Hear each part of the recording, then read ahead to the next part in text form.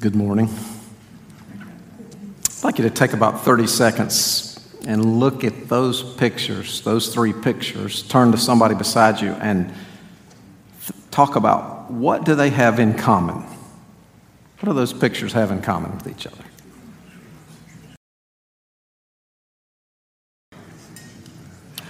Well, the correct answer is not that all three of them make you cry, unless you're an Alabama fan. They might. These are coaches. These are trainers. That's a coach. The middle one is a teacher.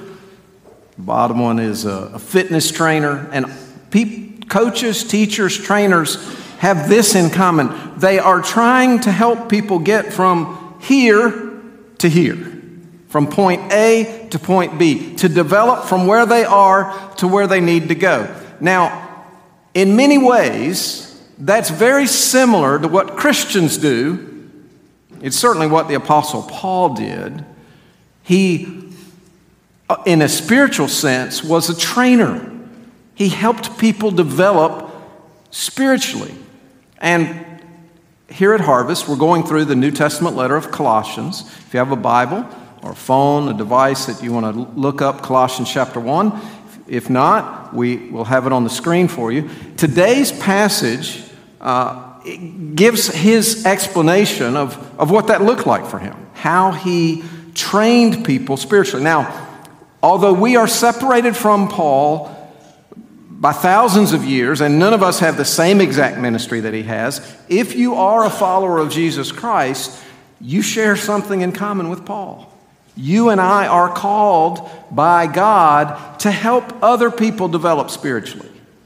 And that is what we're going to focus on today from Colossians chapter 1. Now, let me set the context of this passage. After mentioning in chapter 1, verse 23, that he was a servant of the gospel, Paul now expands on his work of evangelism and disciplemaking, also known as spiritual formation. I might use that term, spiritual formation, today in this passage. So as the passage develops, he says in verse 23, "This is the gospel you heard and has been proclaimed to every creature under heaven, and of which I, Paul, have become a servant." And it's like right after saying that, he goes into the passage that we're going to look at today. So let's look and read. We're not going to read the whole passage at first. We'll read verses 24 to 29, and then the other part of the passage I'll read later in the message. "Now I rejoice in what I am suffering for you, and I fill up in my flesh what is still lacking in regard to Christ's afflictions for the sake of his body, which is the church. I have become its servant by the commission God gave me to present to you the word of God in its fullness, the mystery that has been kept hidden for ages and generations, but is now disclosed to the Lord's people. To them, God has chosen to make known among the Gentiles the glorious riches of this mystery, which is Christ in you, the hope of glory. He is the one we proclaim, admonishing and teaching everyone with all wisdom, so that we may present everyone fully mature in Christ. To this end, I strenuously contend with all the energy Christ so powerfully works in me." Now, what is disciple making? We use that term a lot, and we talk about making disciples. What does it mean to be involved with making disciples? Hopefully everyone here and listening online is already a follower of Jesus yourself. But some of you might be in process and learning what it means. This is for you too. This is for everyone. This will show us how we start on the path wherever we are and end up fully mature in Christ. Disciple making here's a simple definition. If we think about Jesus' last command that he left, it's the process by which followers of Jesus obey his command to develop others into mature followers of Christ. So that's all it is. It's a process in which we help other people develop as mature followers of Christ. And notice, it's from being lost. Everybody's lost without Christ because of our sin. We're separated from God. We move from being lost to being saved, to being personally related to Jesus Christ, and then to being obedient disciples. It is a process. This is what is being talked about. And in week 2 of the 40 days of prayer, we just started last week with week 1. Today is week 2. Every week we take a section of Colossians, and hopefully those that are able can look at it through the week and prepare for it. And then we come in on Sunday and we really try to focus and narrow it down to one thing that we can pray for each other all week long. And here it is. Pray that believers will share the riches and glory of Christ with others, warning them and working through God's power to help them mature in their faith. Now, that's a long sentence. That's a lot of words. And you may not use those exact words, and that's fine. But hopefully today you'll see from the Scripture that those are biblical concepts, that those are the things that were really near Paul's heart, and he, as a follower of Jesus, therefore, they're really near God's heart.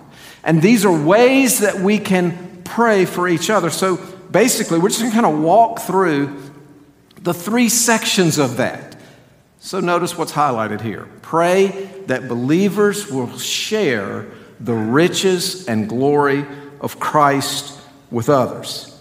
Let's start at verse 24 and let's work through this. Now I rejoice in what I am suffering for you, and I fill up in my flesh what is still lacking in regard to Christ's afflictions for the sake of his body, which is the church.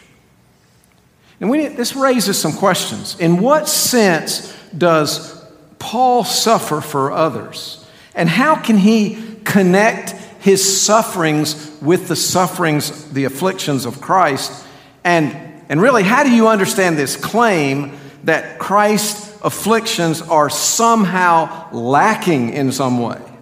You see what he's saying? I suffered for you a lot, church, and I'm filling up the afflictions of Christ.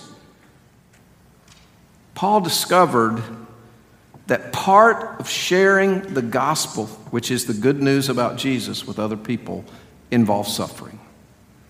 It involves sacrifice. It involves effort. It involves paying a price because not everybody wants to hear it, and Satan certainly doesn't want people to hear it. There are passages, we won't look at them, but like in Corinthians, for instance, Paul talks about all the things he suffered in his ministry. He was shipwrecked, and he was stoned, and he was beaten, and he was hungry, and he was thirsty, and he didn't have enough clothes, and over and over and over, he suffered all of these things. But notice what his attitude it was. I rejoice. Now, most of us try to avoid suffering like the plague, right? Nobody wants to suffer. But this isn't talking about just any kind of suffering, right? Like, we all go through suffering at times. There are health crises, there are relational problems. Maybe you have a job problem. Maybe someone you love is sick or passes away. And all of those are ways that we suffer. Paul is talking about a different kind of suffering here. He's talking about the suffering that comes with presenting the good news of Jesus to others. These are specific sufferings that he's talking about. These are sufferings he chooses because the benefit outweighs the cost. Now, how can we say that Christ's afflictions or Christ's sufferings are lacking? Well, there was a major misinterpretation of this verse that came through a papal bull by Clement VI in 1343. And it stated the Roman Catholic belief in a treasury of merits, that somehow Christ's sufferings, the work that he did on the cross was defective and it needed to be supplemented by the sufferings of saints that would follow. But Paul is in no way referring to Christ's work on the cross here. When he does that, when he speaks of redemption in this passage and in other places, when he speaks of Jesus' sacrificial death, he uses language like blood and cross and death, not the word that's used here, afflictions. In fact, just a few verses earlier in Colossians, Paul has praised God for accomplishing reconciliation through Jesus Christ and his blood. In other words, it was done. It was complete. So human suffering does not create atoning benefit for Paul or anyone else. Well, what's lacking? Here's what's lacking: Jesus' bodily presence.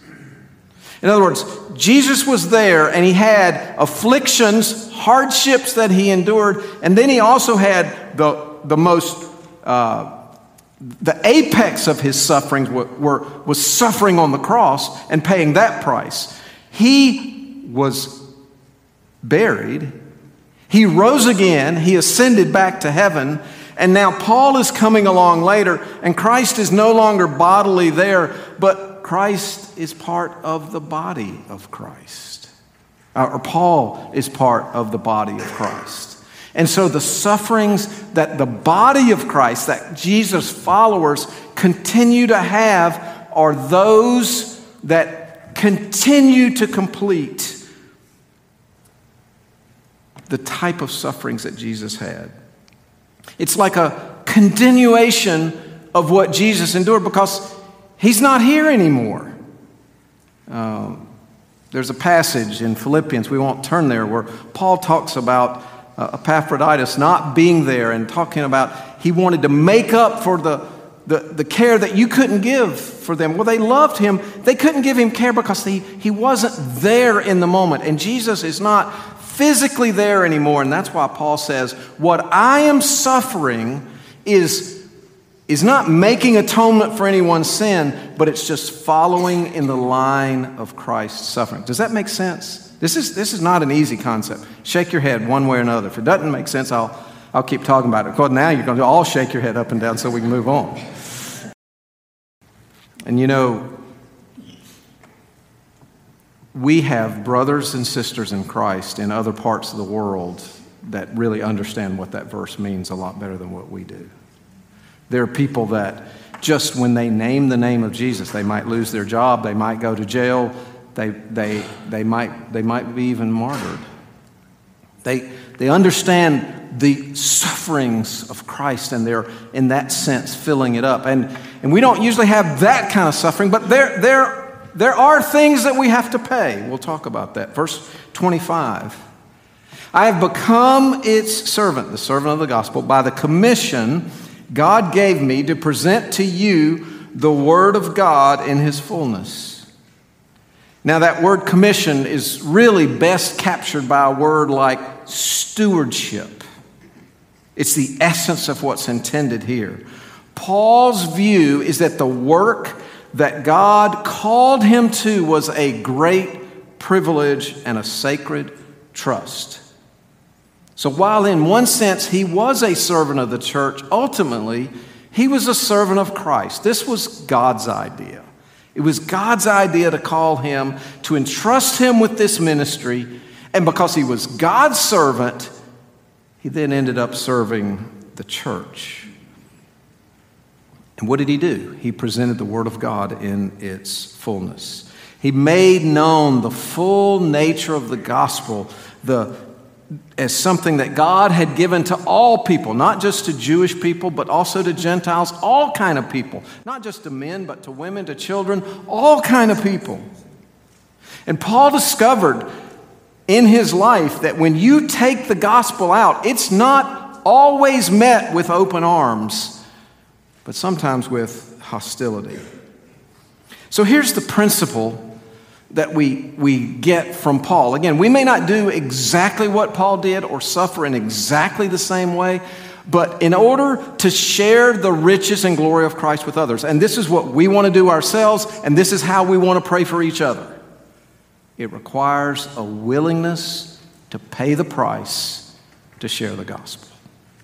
A willingness to pay the price to share the gospel. And I think it's a great question for us today. What are we willing to give up to share the gospel? What price are we willing to pay just so we'll see Christ formed in other people? Would it be comfort or money? Would you be willing to give up a week's of vacation time to go on a short-term mission trip and go to a different country with different culture and different food and maybe not electricity or running water just to tell people about Christ? Would you be willing to give up pride? Would you be willing to step out to your neighbors and instead of only talking about news, weather, and sports, tell them that you're a Christian and ask them how you can pray for them? Or ask them some questions, tell them that Christ means everything to you and you don't want to pressure them, but you'd love to talk to them about it sometime? Are you willing to give up pride about what they might think about you? Maybe you're working with somebody one-on-one who's already a Christian. You're trying to help them. You're trying to disciple them. You might have to give up some time. You might have to give up some sleep. Maybe you're both busy, and the only time you can meet is early in the morning. You might have to be willing to give up a little extra sleep so you can invest in somebody spiritually. As we think about the sacrifices that are necessary to share the gospel with the lost, it serves us well to remember the next thing that's in this section, and that is that everything revolves around the riches and glory of Christ. I mean, it all revolves around who Jesus is. Verse 26 starts to explain what he means by this word of God in its fullness. It is the mystery that has been kept hidden for ages and generations, but is now disclosed to the Lord's people. And when you read the word mystery, the word mystery in the Bible, sometimes words in the Bible mean almost the same thing they mean in English used today. Sometimes they mean something very different. This is a time when it means something different. We think of mystery, we think of like a murder mystery, like, a TV, who did it, and you got to figure out a movie or something like that. This is not that kind of mystery. In the Bible, the word mystery is something that in the Old Testament was hidden. Everything about it wasn't known yet. It wasn't disclosed. And then, at the right time, later in the New Testament, God opened up it to people. He explained it to people. That's what a mystery was. It's hidden in the Old Testament, but now revealed in the New Testament. And what was the mystery? Paul was Jewish, right? And the Jewish people were God's chosen people in the Old Testament. And many of them mistakenly thought they were the only ones that were chosen by God. They were the only ones that God had designs on. But God had a design that it wasn't going to be just the Jewish people. It was going to be all people. And it wasn't going to be just external religion. It was going to be a person, the person of Jesus Christ living inside of them. That's verse 27. To them, God has chosen to make known among the Gentiles, that's all non-Jewish people, the glorious riches of this mystery, which is Christ in you, the hope of glory. He is the one we proclaim. Paul's message about this mystery, it's not a religious system. It's not a religion at all. It's a person. It's Christ. It's Christ in you. It's a person.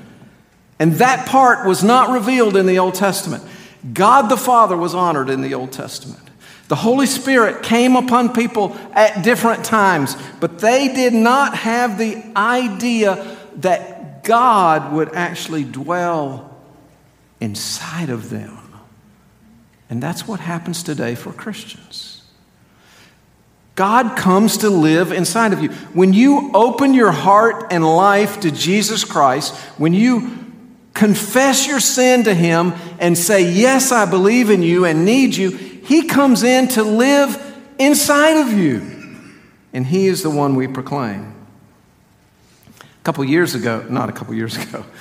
weeks ago, when I introduced this series on New Year's Eve, we took Colossians 1:15 to 23, and we read that passage, and we talked about that passage, and it talked about Christ. We're not going to read the whole thing, but let me just go back and remind you how amazing this is that He lives inside of us. Who is it that lives inside of us if we're Christians? The Son is the image of the invisible God, the firstborn over all creation, for in Him all things were created, things in heaven and on earth, visible and invisible, whether thrones or powers or rulers or authorities.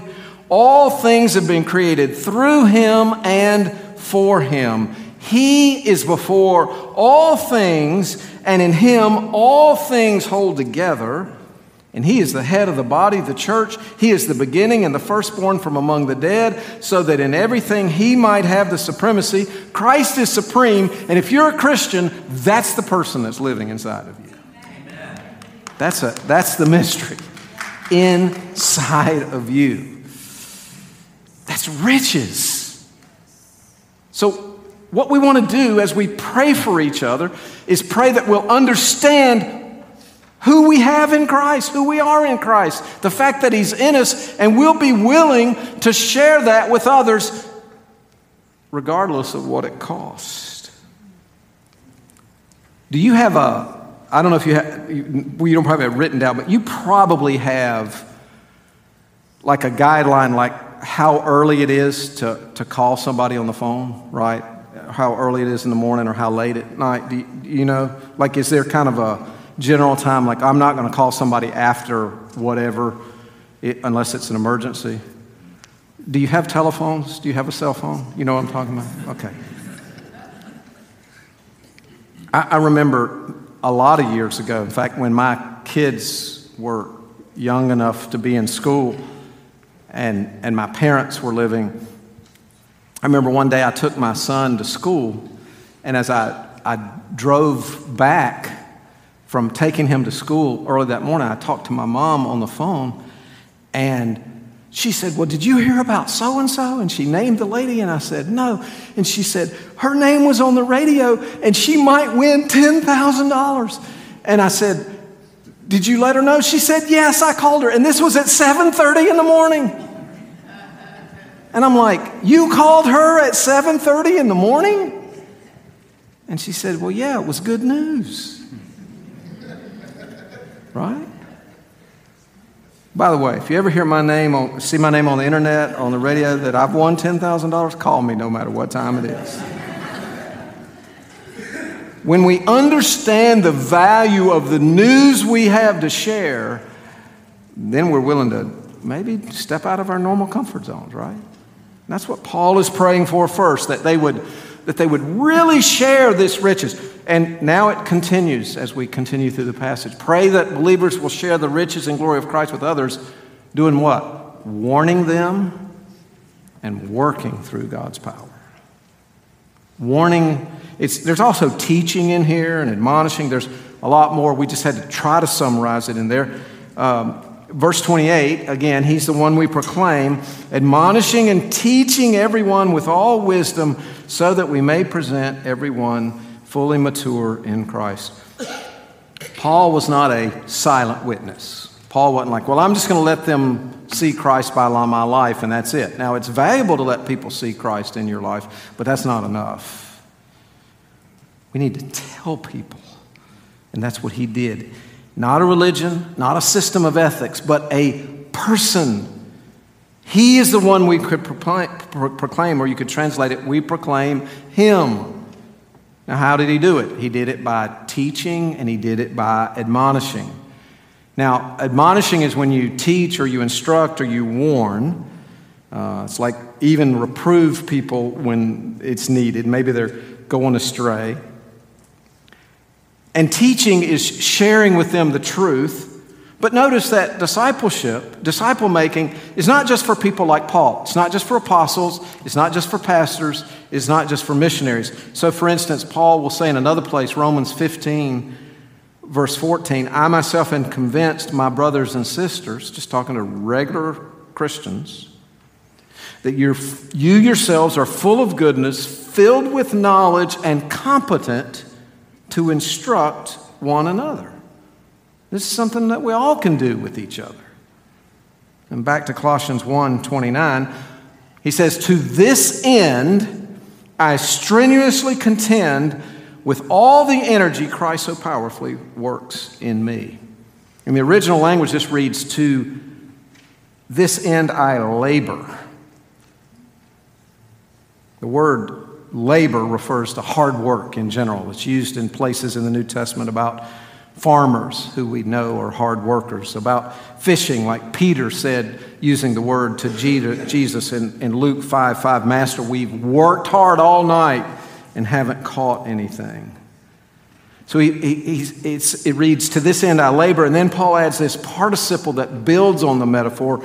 It's the word struggling, which means to struggle or fight, or it even could mean like even using weapons, and it's such a physical conflict. So the NIV, the version that we use here in our public preaching and teaching, puts those together and translates it, I strenuously contend.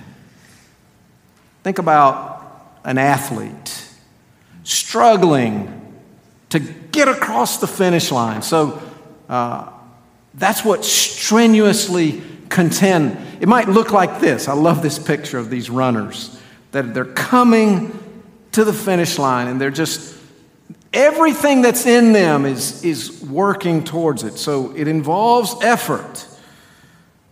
It involves human effort. But Paul wants us to know that though it involves human effort can't create the results. In order to bear fruit and to succeed, there has to be power that comes from somewhere else. And he says, I strenuously contend with all the energy Christ so powerfully works in me. This is God's energy in us. So, are you wondering about people in your life that aren't followers of Jesus that you would love to be, and you're thinking, how in the world can it ever happen? Because they're not even interested, or they might even be antagonistic, right? And they might tell you. They might not use language that you want to repeat. Remember that Christ is in you. Do you want to help form and shape people who are already followers of Christ into mature followers of Christ? How can you do it? You're limited. I'm limited. Christ is in you. God is in you. Paul was a warrior, a veteran warrior for God, but he didn't depend on his personal training. He didn't depend on his skill. He depended on the power that was within him, that is Christ. And so here's the principle.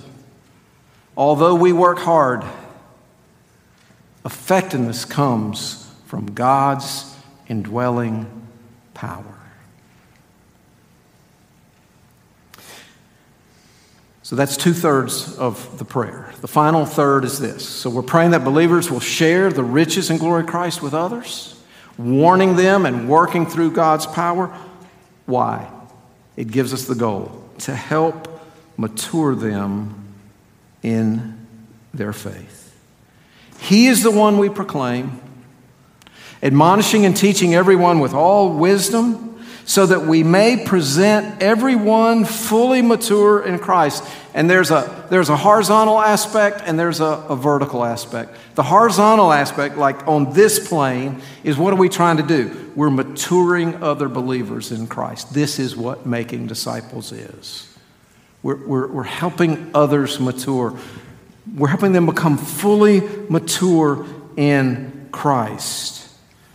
And then he goes in the rest of the passage, verses 1-5, to talk about some of the things that maturity involves. I want you to know how hard I'm contending for you and for those at Laodicea, for all who have not met me personally, my goal is that they may be encouraged in heart. That's one thing, that people would be encouraged. That they would be united in love. That's another.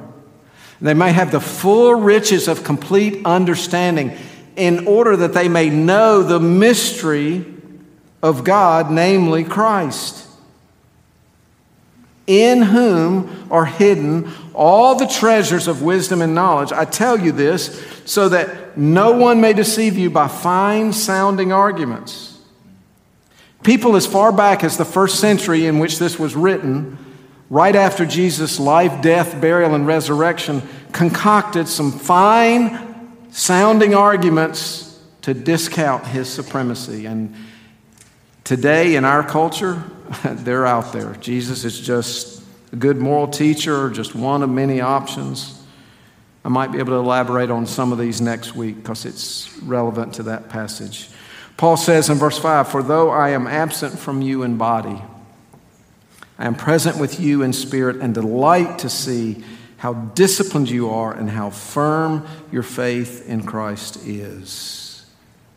And one of the results of seeing people mature in faith is joy. It just delights us when we see people take steps. And this could be people that are in a similar life stage with us, or people that are younger than us, or certainly if you're a parent, you're a Christian parent, this would be your work with your children all the time to develop this. So let me just picture it this way. I talked about disciple making as being a process. So here's just a rudimentary picture of it. You're a Christian, and Christ is inside of you, and there are people that are lost. And through Christ's power, you just reach out to them. And what happens to them? Through the power of Christ, they become Christians. And then they grow towards maturity. That's what this whole passage is about. And that's what we want to be involved with. And that's how we want to pray for each other. Because we all know who have tried this, that it's really hard. And it can be really slow. And sometimes we get mixed results. You might work with one person and they might be on fire. And you might work with another person and they might lose interest. So let's pray for each other for all of this. I think we'll do. I'm going to have to skip some stuff. I've got a lot of practical tips. We don't really have time for them. I think maybe we're doing a lot of podcasts with this. Maybe we'll do a podcast and just talk about some of the practical tips. But before I close, I want to give the vertical aspect. So there's a horizontal aspect that's fully mature. The vertical aspect is presenting people to God. Look what Paul says, again, back in verse 28. He is the one we proclaim, admonishing and teaching everyone with all wisdom, so that we may present everyone fully mature in Christ. Present means to bring something into someone's presence, to show them, to offer, to yield, to dedicate, or to present.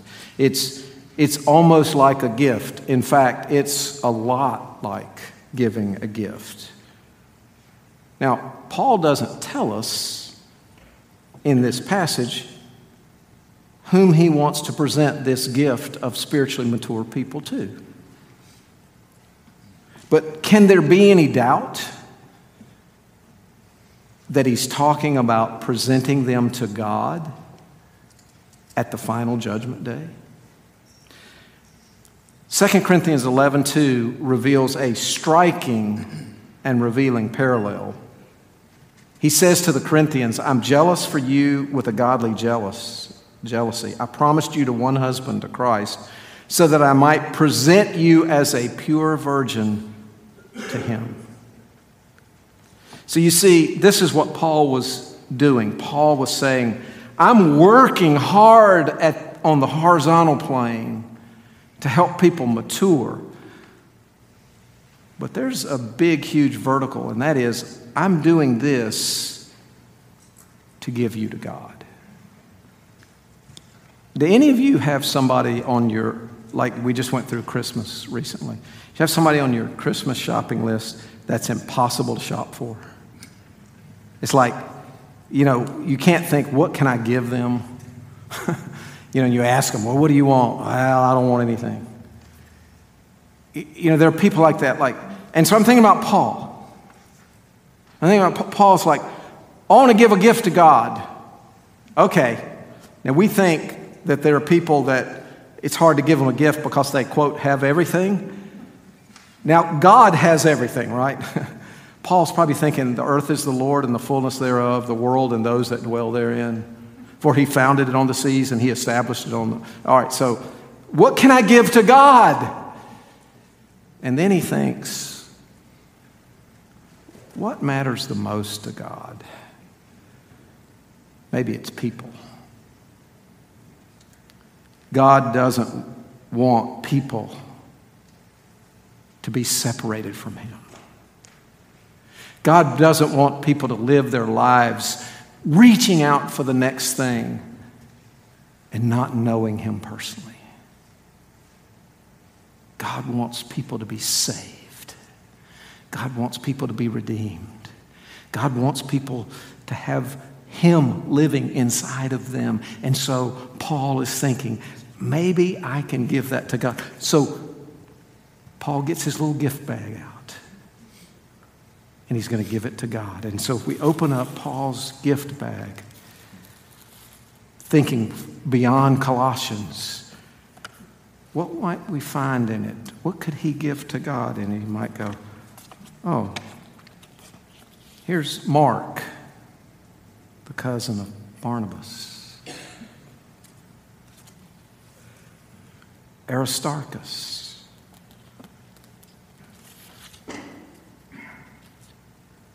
Timothy. These are people that Paul influenced. These are people that Paul shaped into spiritual formation. So he's just going to give God this present. Olympus, Tryphena and Tryphosa, Mary. Man, the gift just keeps on giving. Jesus, who is called Justus, Phoebe, Jason, Julia,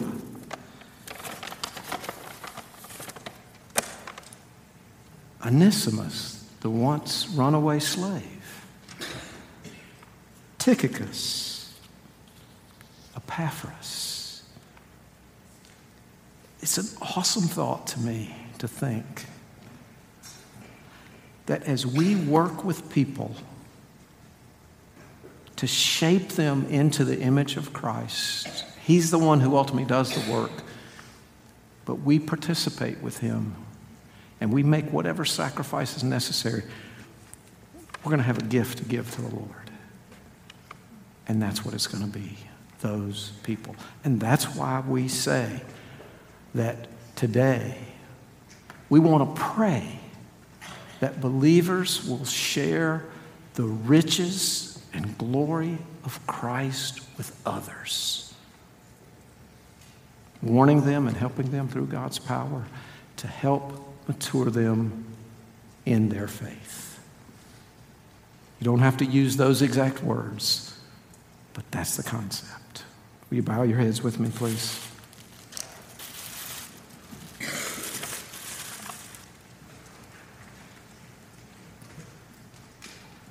I'm going to give you a minute to pray for yourself, and then we're going to close our service by praying for some others that are around us.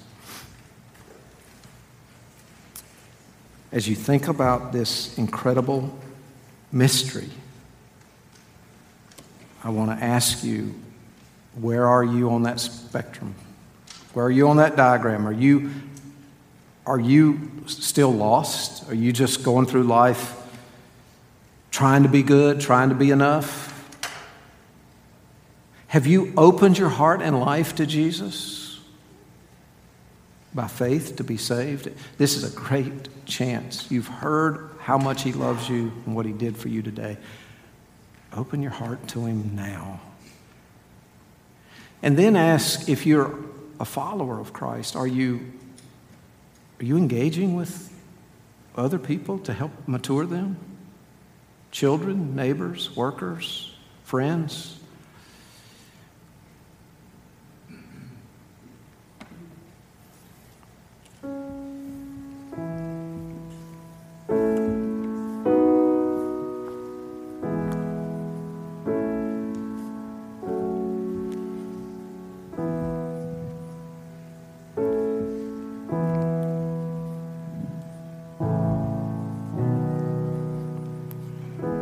Lord, we are so thankful for the cross, for what you did for us, that you came to live, to die for us. I pray if there's anybody listening who hasn't received you, that today will be the day they begin to do that. And for all of us who have, Lord, will you empower us to get our eyes off ourselves and our own schedule and our own difficulties and challenges, and to really reach out in love to other people to help shape them into Christ's image. We need your power, we need your help, but you have promised it and you have given it, and we praise you for it. In Jesus' name, amen.